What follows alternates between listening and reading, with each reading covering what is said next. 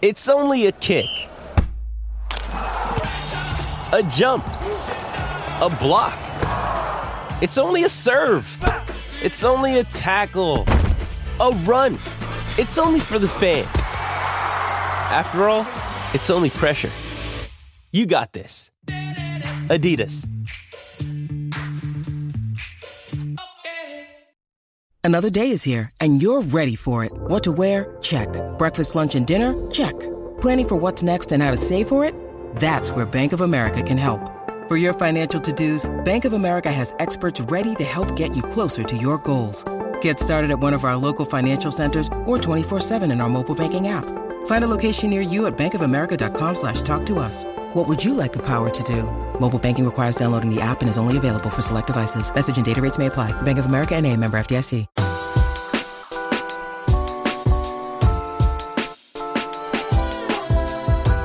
Well, Thanksgiving usually delivers when it comes to tasty food and family time. But when you're a Michigan State sports fan or reporter, it usually means a ton of games these days. 2022 was no different as the Spartans were in action for 4 straight days over the holiday weekend. We will recap Michigan State football's regular season finale against Penn State and the basketball team's 2-1 weekend at the Phil Knight Invitational. We'll also give you the latest fallout from last month's tunnel incidents on episode 94 of MLive's Spartan Confidential podcast. Brandon Champion, Kyle Lawson, and Matt Wenzel with you on Tuesday, November 29th, 2022. Matt, welcome back to the Mitten. How was State College? The usual. Big stadium in the middle of nowhere. So it was fine. The weather was great, for late November. Can't complain. It was in the 50s and sunny on Saturday. So no issues there. Kyle, you were busy over the weekend. How was your holiday? Can't complain. Watched my first soccer game in probably a really long time, and I have to assume most of them are more exciting than the one I watched. You're more of a soccer watcher than me, right? Yeah, I mean, I like soccer. I'm into the English Premier League, and the World Cup always gets me going. Really, any international competition, I kind of like. You get the countries going against each other. You see the colors going at each other. Big game for the United States today against Iran.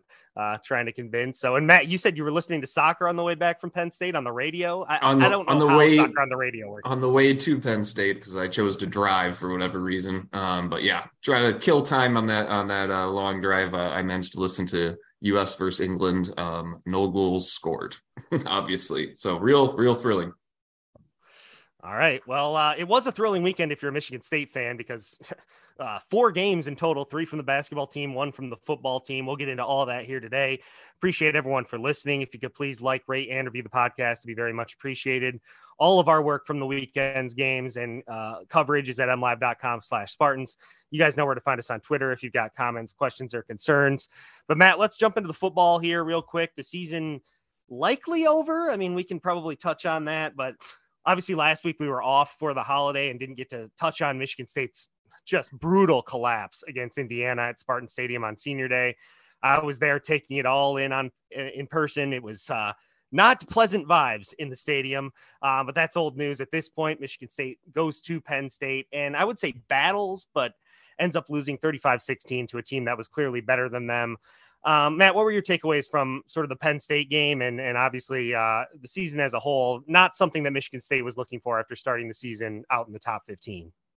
Yeah, I mean, obviously a big, massively disappointing season. A lot of things that went on, but you lose 4 straight, you win, then you bounce back to win 3 or 4 despite being shorthanded, and all you had to do was take care of business against Indiana, and they obviously blew that, and then you go on the road to Penn State as a big underdog, and fall down it was 21-3 in the second half, and they cut it within 5 there in the fourth quarter. So again, this team never quit, but just Not a great performance again, but Penn State's the better team, and that'll probably do it for the season. I guess just because we're touching on there are 41 bowl games. You need 82 teams to fill those. There are 79 teams that are bowl eligible as of right now. Buffalo plays Friday against Akron, which is Akron's terrible. So that would get, if Buffalo wins that game, that's 80 spots, and then New Mexico State has filed a waiver to get a bowl bid because they're 5-6. They had a game canceled. So there's a potential that could be another spot. That could be 81. And then it comes down to APR scores, and Michigan State would be third in the pecking order. behind Rice, Auburn, and UNLV. So, or they'd be fourth. So Rice, Auburn, UNLV are ahead of them. So I'd say it looks doubtful for them to have a bowl game, but you never know. Those teams still have to accept the bids and yada yada. And Mel was asked after the loss to Penn State, and he said he wasn't even definitive that they would accept a bowl bid if they were extended one. So I don't know. The season's probably over at 5-7, but we'll see. We'll find out on Sunday. But yeah, overall, just obviously coming off an 11-win year. And this is a team that thought they'd be even better. They thought they were deeper, and just not a great season, obviously. What was that I saw Jerry Palm put out that UNLV fired its coach and that they might decline a bid now? So that might actually put something out about Michigan State opening the door for them. Well, okay. So yeah, UNLV fired its coach, which makes you wonder, would you take a bowl bid? And I just see Brett McMurphy, national reporter for Action Network, just said, according to a source, said UNLV will accept bowl bid if offered. So, all right. Well, that ship has sailed then. Well, probably. But yeah. So, then again, when you're 5-7, if I ever run for president, my platform will be there's too many bowls. We need fewer bowls. You've got my vote. Absolutely. We shouldn't be rewarding teams for 5-7 seasons. That's just not. I mean, I know a lot of coaches look at bowls as a reward, right? I mean, you get to 6 games and then you get to go. That's the practice too. No, I know. That's why the fans saying, "Oh, they'd be shameful to accept a bid." No. This is a young team with a lot of young guys that are going to have to step into roles. You take those practices if you can get them. But right now it looks unlikely, I would say. In terms of the Penn State game, I was proud of the way the team fought, at least. I mean, you're down all those guys who are suspended. You're down even more guys due to injury, especially up front. You got Michael Fletcher banged up in the game. You got Keon Coleman getting banged up in the game. I mean, guys are getting hurt all over the place. And Michigan State, to their credit and to Mel's credit, this team never really did quit, but they just – I don't know what it is. They don't execute. The coaching staff seems to have brain farts all the time. Really, this is like worst case scenario for a season. I mean, everything seemed to go against them. It was a tougher schedule, injuries right from the jump with Darius Snow going down. It like anything that could have gone bad seemed to go bad this season for Michigan State. And to start out in the top 15 and not even make a bowl is pretty brutal. But again, things could flip in the other direction next year as well. So, if you're Michigan State fans, I think you need to keep the faith. They're up in arms right now. I mean, I hate to ask you because fans are like up and they want everyone gone, typical fans. But do you see Michigan State making any significant changes in the offseason? I mean, Mel's getting paid a lot of money to win games. Yeah, absolutely. As far as, he's getting paid to win games. As far, as making changes, would I be surprised? No. I mean, there were changes last year after, winning 11 games, so it wouldn't be a shock. But he's obviously defended his staff. He just flat out said, I've told the players, told the assistants, I'm never going to throw anybody under the bus out here publicly. So what he's thinking behind closed doors, I don't know. We'll see. But I would not be shocked if there were changes to staff. And what's going to be, what's obviously coming is there's going to be a real interesting roster turnover. There are a lot of players with decisions to make on eligibility. We know, the guys who are out of eligibility, your Xavier Hendersons and your Bryce Beringers, and guys like that. We know Jaden Reed is he'd already accepted a Senior Bowl invitation, so he's done. But, a lot of other guys got, the extra year. So who knows what's going to happen. And then you've got the portal that's opening. And we just saw news Jack Stone, true freshman kicker, made the 51-yarder at Penn State. He announced last night he's in the portal. So, their kicking game was terrible this year, and now you're losing the only scholarship kicker on the roster. I don't know. There are going to be a lot of guys that have to make decisions. So, we'll see. That's gonna come out really starting now, like with Stone announcing he was going in last night. I would expect a lot more of that coming in the next week. Yeah, not a bad way to show off your talents if you're Jack Stone heading into the portal. Yeah. I mean, he missed some short ones early in the year, and it seemed like they kind of gave up on him and brought that the kid in from Auburn and Ben Patton. I don't know, man. Ben Patton. I mean, this is a kid who had a lot of potential coming out of high school, highly ranked by the kicking websites, and I don't know. I think they might have bailed on him a little too soon. This is kind of what it feels like to me. Yeah, I mean, this is the second scholarship kicker that they've lost. And Mel, the last 2 scholarship kickers they've taken, the other one was well, that was a Mark guy, but Jack Olson who left, he transferred. And I don't those guys feel like it takes some time to develop these guys, you don't sometimes, asking a true freshman to go out there and be your guy all season can be difficult, but I don't know. It's not like the veteran was much better. They lost the game because of him being out there missing 20-yarders. So, and then the other big offseason question before we sort of move on to the tunnel and basketball here is going to be around the quarterback, Matt. I mean, Peyton Thorne was the unquestioned starting quarterback all offseason, coming off an 11-win season when he set a Michigan State record for passing yards. And, this year, I would say, what were we talking about all preseason? Okay, without Kenneth Walker, what needs to happen? Peyton Thorne needs to take a step. This needs to be his team now, him and these receivers. He regressed, at least in numbers and in the eye test and play on the field. That didn't happen. The line didn't improve, so I don't blame it all on him. But, the quarterback gets the glory. The quarterback gets the blame. There's some talented youngsters on this team. There's those Dante Moore rumors out there. I mean, is this an open competition at least going into next season? I mean, J.A. Johnson, their offensive coordinator and quarterbacks coach, was asked about that last week, and he basically said, look, it's a competition for everything, which is the case. So, they're going to play the best guys. So what that looks like in practice, we don't know because we don't get to see that. We saw Noah Kim a couple times, 3 times or whatever it was, if I remember right, earlier this season. We saw Hauser very briefly. It's like just about everything else on the roster. It's fluid. Who knows? We'll see. I mean, Thorne has obviously been the guy. He thinks he played better. He's a better player this year than he was a year ago. Mel and Jay, have stood by him and saying that, he's gotten better. He's got the faith of the coaching staff. We'll see if that continues through, the offseason into the spring and what that competition looks like with the other guys in the room. I would say right now, though, if you had to make me pick who their starter will be week 1 next year, I would say Peyton Thorne. There's no reason to not think that at the moment. Yeah. But, so regardless, not the season Michigan State football was looking for. It's likely over at 5-7. You lose all 3 of the trophies you earned last year. You lose your big non-conference game. And now all of a sudden coming into next year, you're probably right back where you were 2 years ago, where nobody believes in you. No one thinks you're going to do anything. And hey, maybe that's an opportunity for Michigan State next year to sort of regrow. Maybe you get better health, you get more home games. You got Washington at home early on, chance to make a statement. So, these things can change quickly for a program like Michigan State. We've seen it throughout the years. Anything else on football before we get to the tunnel stuff, just on season as a whole, anything like that? No, I think everybody knew. I mean, we saw what happened. This was a long season and, lots of disappointment. I think we've talked about it plenty. Yeah.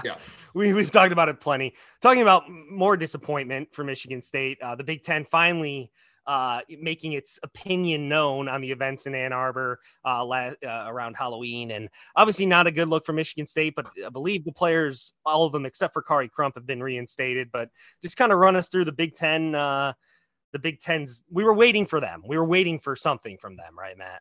Yeah, and everybody gave had a hard time with the Big Ten taking so long, but I don't have a problem with them waiting for law enforcement to do its job first.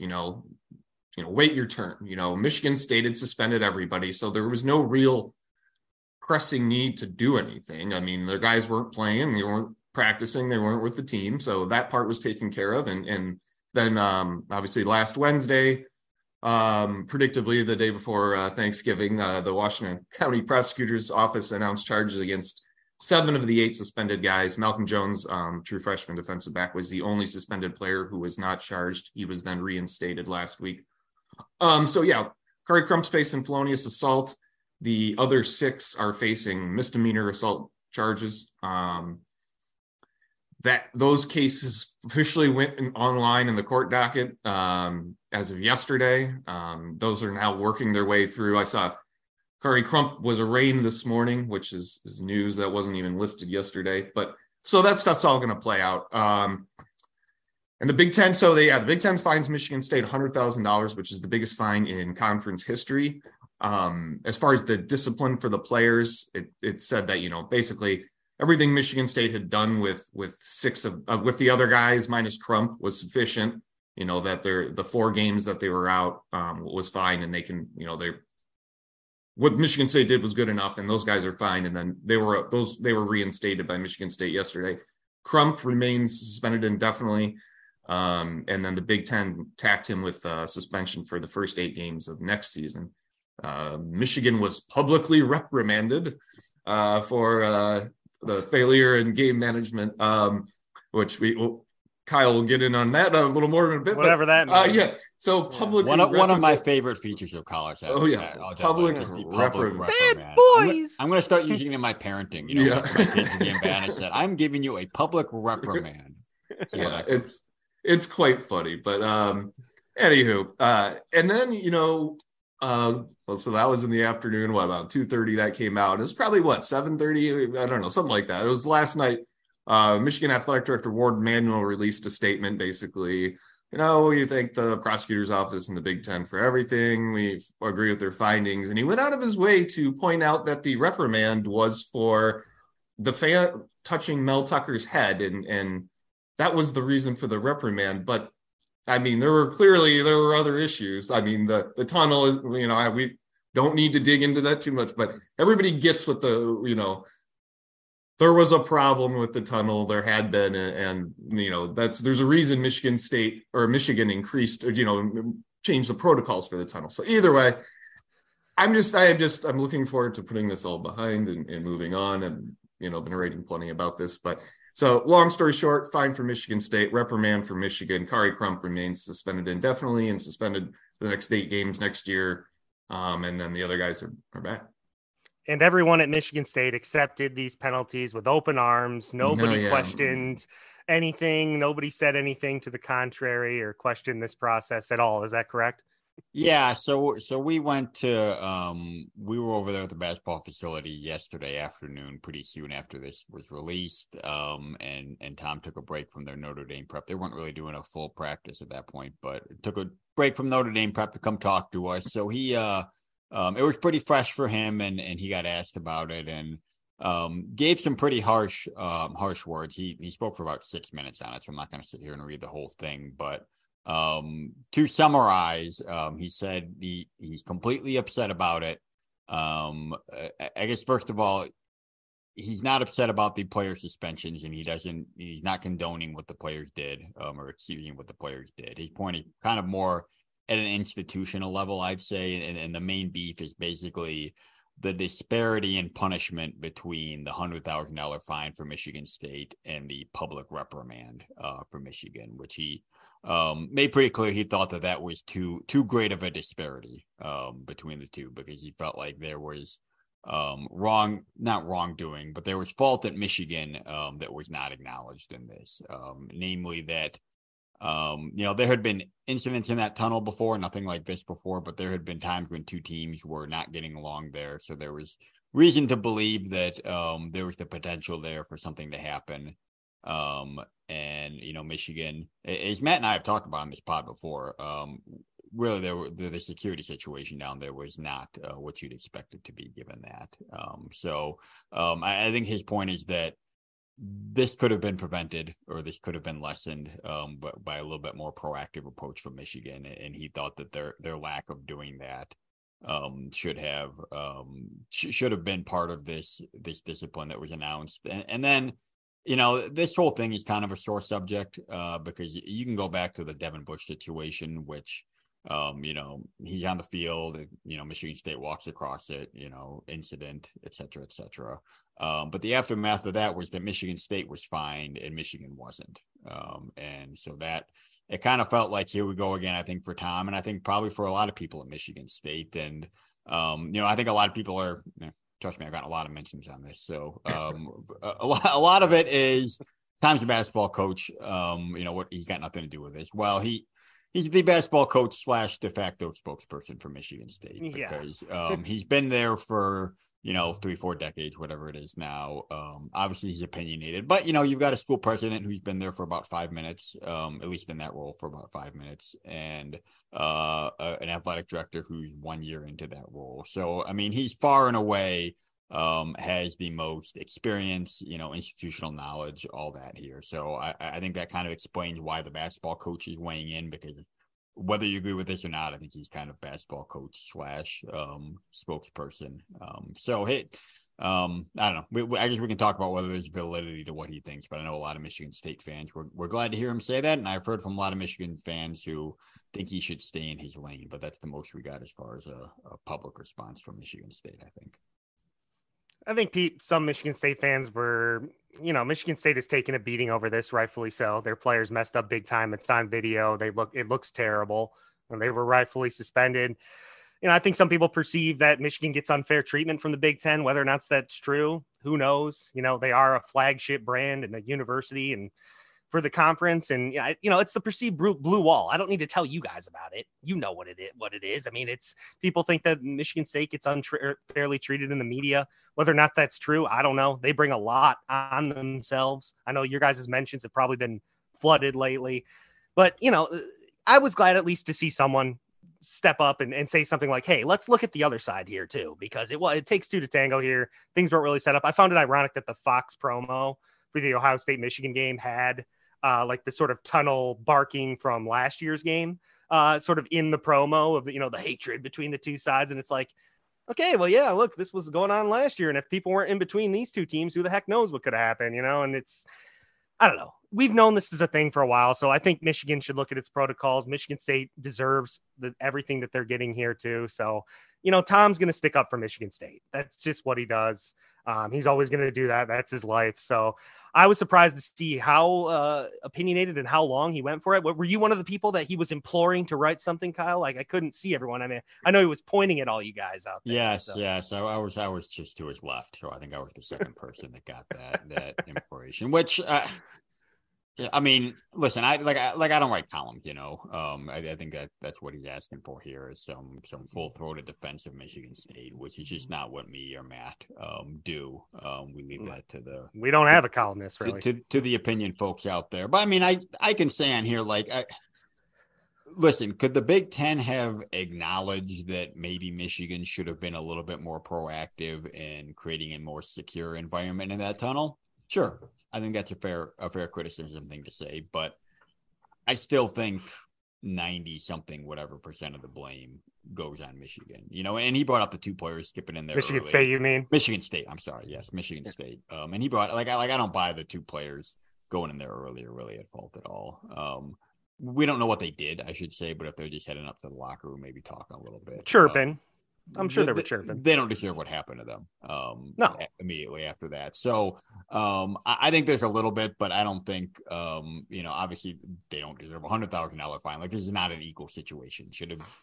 The Big Ten, I agree, maybe should have acknowledged some shortcomings by Michigan, but that's a pretty minor thing for me. And overall, Michigan State mostly got what it deserved, and Michigan maybe deserved a little bit more, but it's not like it's way off, in my opinion. I think all three of us want to put this in the rear view, though, right? I mean, this whole situation just stinks, for everyone involved, really. So I think it's better for everybody to put it in the rear view, and hopefully, like we talked about, come back next year fresh with maybe the temperature turned down a little bit more on all this stuff. Absolutely. Yeah. And we did a whole episode on all the fallout from the tunnel stuff a couple episodes ago. So if you want more of sort of our immediate reaction to that and the whole situation and what may have led up to it, we got into it pretty in depth a couple weeks ago. So you can go and check that out in the feed. Let's get back to on the court stuff here, Kyle. Michigan State went out to Portland, played in the PK or the Phil Knight Invitational. 3 quality games, I would say. They go up against Alabama without Malik Hall and Jaden Akins. Don't have them all weekend. I think we knew going into that game that it was going to be a tough one for Michigan State to win with the athletic people that Alabama has, particularly Brandon Miller, who likely would have been guarded by Malik Hall pretty much, the whole game. Alabama stretches out in the second half, wins 81-70. I think Michigan State really missed his athleticism of him and Jaden Akins in that game. They come back the following night, beat Oregon 74-70 in a game that ended well after 2 a.m. or 3 a.m. It was like 3:30 by the time I went to sleep, Kyle. I don't know about you. And then on Sunday, they take down Portland by 1, barely.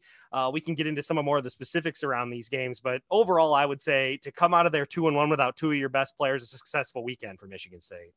Yeah, given the circumstances, I don't think they could have asked for anything more. The Alabama, which is it's going to be tough no matter what. Your first game, losing those two guys, and just adjusting to that, but having to adjust to that, like you said, with a bad matchup in Brandon Miller, who impressed the heck out of me. He's going to be a really good player in the NBA, and going forward. So trying to guard him without those guys. Joey Hauser was out of sorts. Pierre Brooks was playing his first really big game ever as far as role. I think he struggled, especially on the defensive end. So it was not a good game to ease in and adjust to. So they lose by 11 there, but I thought they responded well. I thought Joey Hauser really stepped up. He turned an ankle in that game too, and he came back the next 2 days and played really hard, really well, rebounded well, hit shots, was just looked like a veteran, smart, efficient player.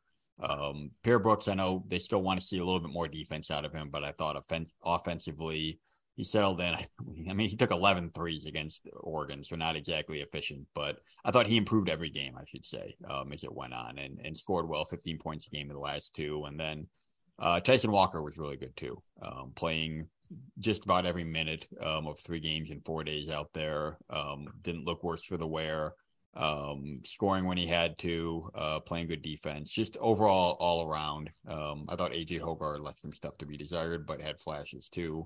And Marty had a good game on Sunday. So some hits or misses, but I thought their key guys, their core guys, stepped up when they had to, got them out of a tough tournament with a good record. And like we've kind of been saying really since that Kentucky game, a little bit ahead at this point, I think, of where we thought they'd be heading into Notre Dame.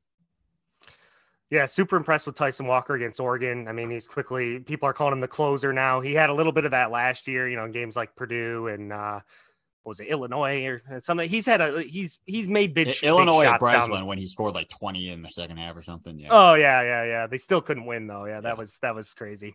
But yeah, we've seen him like down the stretch. He's the guy that seems to be the one taking those shots, whether he's coming off screens. The guy is just like the mid-range pull-up. This guy is a maestro, man, on those shots. It's incredible, his ability to make those shots. Joey Hauser playing with a lot of confidence. He was good against Oregon. And yeah, you mentioned Pierre Brooks. I mean, he was a guy, a lot of people were talking about Pierre Brooks coming into the tournament because we knew he was a guy who was going to have to play more minutes with Akins and Hall out. Pretty rough go of it against Alabama. I agree he needs to rebound better, but this guy from beyond the arc, I mean, it's not like he's got like wide open looks. I mean, he is pulling up with confidence and draining these shots. And it is, if there's one positive out of the weekend with Hall and Akins going down, it's that maybe Pierre Brooks's offensive game and sort of confidence, it seems to be growing at a faster rate. And if he's going to be another reliable, scorer potentially off the bench for them eventually, I mean, that's big. I don't think he's ready to be like a 30, 35 minute a game guy right now, which is what he has to be. But when he can go back to come off the bench for 15, 20 minutes a game, spot up in that corner and hit threes, and you got other guys who are on there taking more attention, like I think that could be a killer role for him on this team. And I don't think I'm sure he had the confidence, but he didn't really have the proof before this weekend that he could go out there and make shots in succession against good teams and good defenses. So I think he gets confidence out of this. And I think he'll have a bigger role, but I think he'll have a really good role for him this year, which is, kind of that bench, what Gabe Brown was for a while for Michigan State, coming off the bench, letting it fire, and bringing energy. And once they get back to full strength, which we should say, I mean, Jaden Akins sounds like he's doubtful, is the official word for Wednesday. And then Malik Hall, they said 3 weeks, but I think you're looking at if you can get him back for the January, like full Big Ten play, I think that's probably what you're aiming for him, because 3 weeks is like in the middle of their dead period in December. So I think you can take your time with him and just try to get him full go for Big Ten play. You said Gabe Brown. I was thinking of like underclassmen Matt McQuaid. Guy who could for Brooks. Guy who just comes in and brings some energy, knocks down a three, stuff like that. Those are huge for your team to have a guy like that can put the ball in the basket off the bench. What is it with AJ Hoggard, man? I mean, I thought he played terrible against Oregon. The first half against Portland was an abomination from AJ Hoggard, and really the team in general against Portland. I mean, Portland is a well-coached team. Their guys play hard. They run their sets really well. It seemed like it seemed like Portland's screen action was giving Michigan State a lot of trouble in that game on Sunday, coming off screens and getting around them. And Portland was getting open shots. The defense was pretty poor. I think Michigan State's like 48th in defensive efficiency right now, which I think is lower than Tom Izzo would like it to be. But Hoggard, man, in the first half against Portland was out absolutely terrible. And then the second half, the guy comes out with his hair on fire. He ends up with 12 points, 9 assists. I mean, his body language at times is brutal, Kyle. Like, it's terrible. You watched it on TV. He doesn't look like he's engaged, but then other times he'll be out there and he looks like a killer. So what does Michigan State have to do to get good AJ Hoggard all the time? Because this guy can be an absolute difference maker. I mean, like, there's no in between for him, right? Like, it seems like he's either making like a fantastic play or like a total boneheaded one. And like, he's got to find some sort of equilibrium there of like just being steady for them and giving them what they need. You mentioned like the second half. I thought he played great for most of the second half, made a ton of good passes. But then he has the turnover at the end when they almost blow it. Came out and I mean, he got like a 4-minute seat on the bench because he has the first turnover and then does the thing where he puts his head down and runs into 3 defenders in transition and gets the charge, which has kind of been his bugaboo this year. So, I just think it's kind of a between the ears thing for him. I mean, he's shown that he can clearly be a very high level player, but whether it's him being engaged or just his decision making, he's fiery, and that's one of the things they like about him. But it's like, I think he's got to find a way to be more even keeled. I mean, he should look at Tyson Walker really, because Tyson Walker is about the most even keeled player I think I've ever been around. Like, it's just always kind of the same with him. Total level headed. You talk to him, there's kind of no emotion about anything. So I think he's got to find a way to still have the passion, because I think that's a good thing, but to not let it lead to such a roller coaster, because like Sunday was just such a roller coaster for him. I think you can't afford that. You can't afford that from anybody, but from your point guard, it's tough. And yeah, the body language, listen, I don't hear guys complain about it. Maybe, then they're not going to complain about it to us, but the way he's kind of getting on other teammates, you want a guy to get on somebody, but you got to be taking care of your own too. There's some stuff to clean up there, but I think the good news is he's shown the potential. He's got to figure out how to harness it a little bit more often and get the bad out. And to be fair, I do see Hoggard getting excited for, like Trey Holloman when he makes a good play and stuff. So I don't see him like moping on the bench, but just sometimes on the court, he doesn't seem like he has that sort of leadership that we want to see from a junior point guard. No, and I think that's taking responsibility, I think, for your screw ups, which maybe he's saying stuff that we're not hearing. I guess I don't see that as much in the body language. And then just, making smart play. Like, I feel like he takes a lot of risks defensively, reaching in and helping off guys. And, just he's got the physical ability. He's just making smart plays all the time, which I think he'll get better at. Michigan State got away with is it true that they got an extra free throw? Yeah, the Portland AD tweeted about this. Apparently the former NCAA director of officials said there should have been 2 free throws on that 7-point play. So Mady Sissoko gets fouled. They gave him the and one, and then they gave him 2 technical free throws. So apparently he shouldn't have gotten all 3 of those. He should have only gotten 2 of those. And to his credit, Mady Sissoko made all 3. And they go on and win by 1, which, to be clear, because I had a guy yelling at me about this, like, just because you get 1 extra free throw and you win by 1, like, you don't just subtract it from the score. Like, obviously there's a lot of other things. The game would have played out totally different. But the point being, like, if they'd have won by 25, we wouldn't be talking about the 1 extra free throw they got. But it's notable. They got a little break there. And speaking of, the standard 7-point possession, but speaking of closing out games against both Oregon and Portland, Michigan State they did against Villanova too. Like, did Tom address the out of bounds at the end of the game dealing with press? Because Joey doesn't look very comfortable inbounding the balls. It seems to work better when the 2 guards work in tandem doing it. And I don't know, is Tom taking blame for this? Because this is going to cost them a game sooner rather than later. No, it was the first thing he brought up yesterday when we talked to him. It's like, we can't keep doing this. We're going to get bit. He knows it. The players know it. So they're working on it. Joey Hauser, I think overall has been pretty good in that role. He ducked 1 against Villanova where he should have taken a timeout.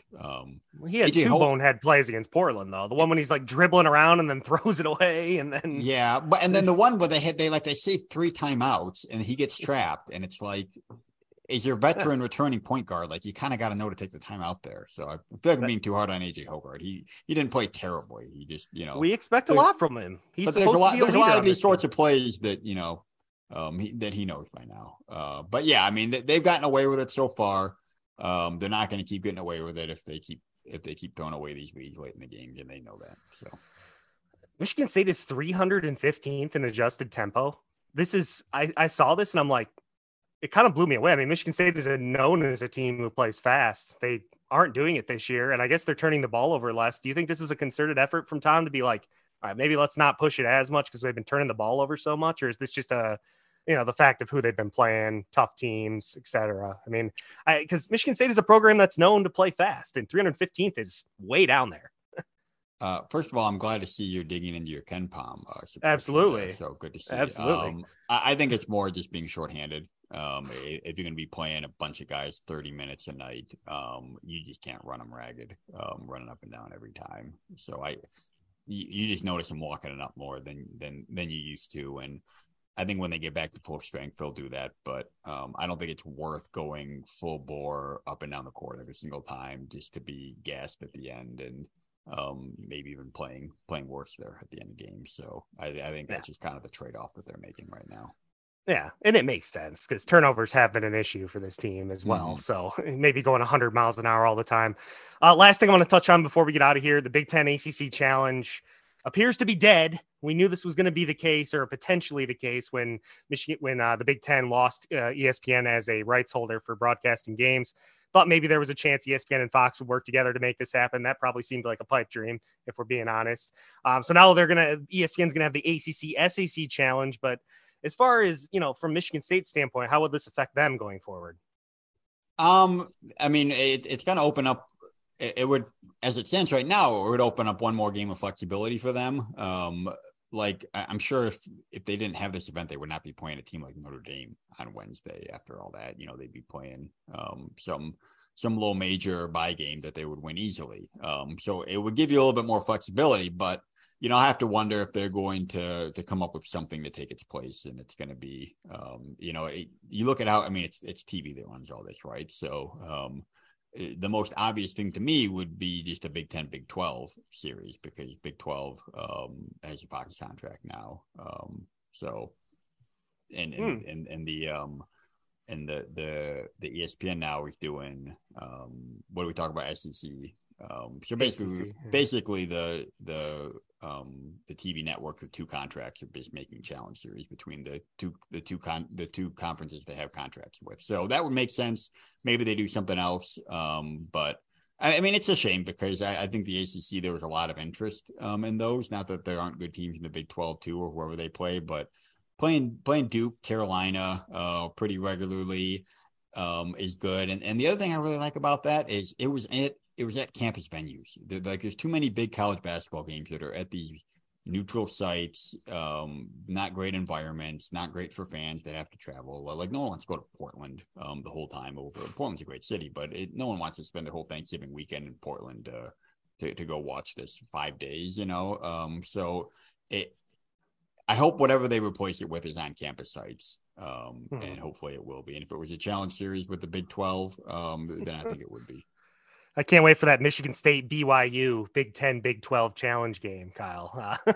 I'd take a trip to Austin, man. That'd be a good city.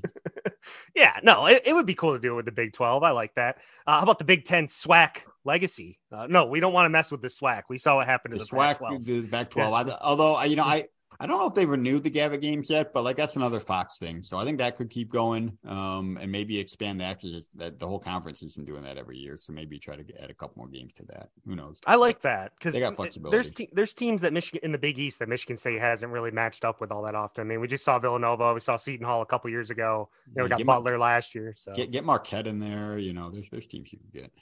Absolutely. So, yeah, I mean, I'm sure they'll get something in there because Michigan State is always going to want marquee games. So, I think that's going to do it for today's episode of MLive Spartan Confidential Podcast. A lot to cover there. A lot of action going on for Michigan State, but we'll stay on top of the Michigan State football news, Tunnelgate. If there is a bowl game that pops up, it seems unlikely at this point, but there's going to be a lot of personnel and potentially coaching news. We'll see. It's going to be an interesting offseason for the football team, and for basketball, the grind continues. They go to South Bend to take on Notre Dame on Wednesday. Should be another entertaining showdown in the ACC Big Ten Challenge, the final ACC Big Ten Challenge. So the swan song for the Spartans against all these ACC foes. But yeah, that's going to do it. So for Kyle Austin and Matt Wenzel, I'm Brandon Champion. Thank you for once again listening to MLive Spartan Confidential Podcast. We'll talk to you next time. Go Green.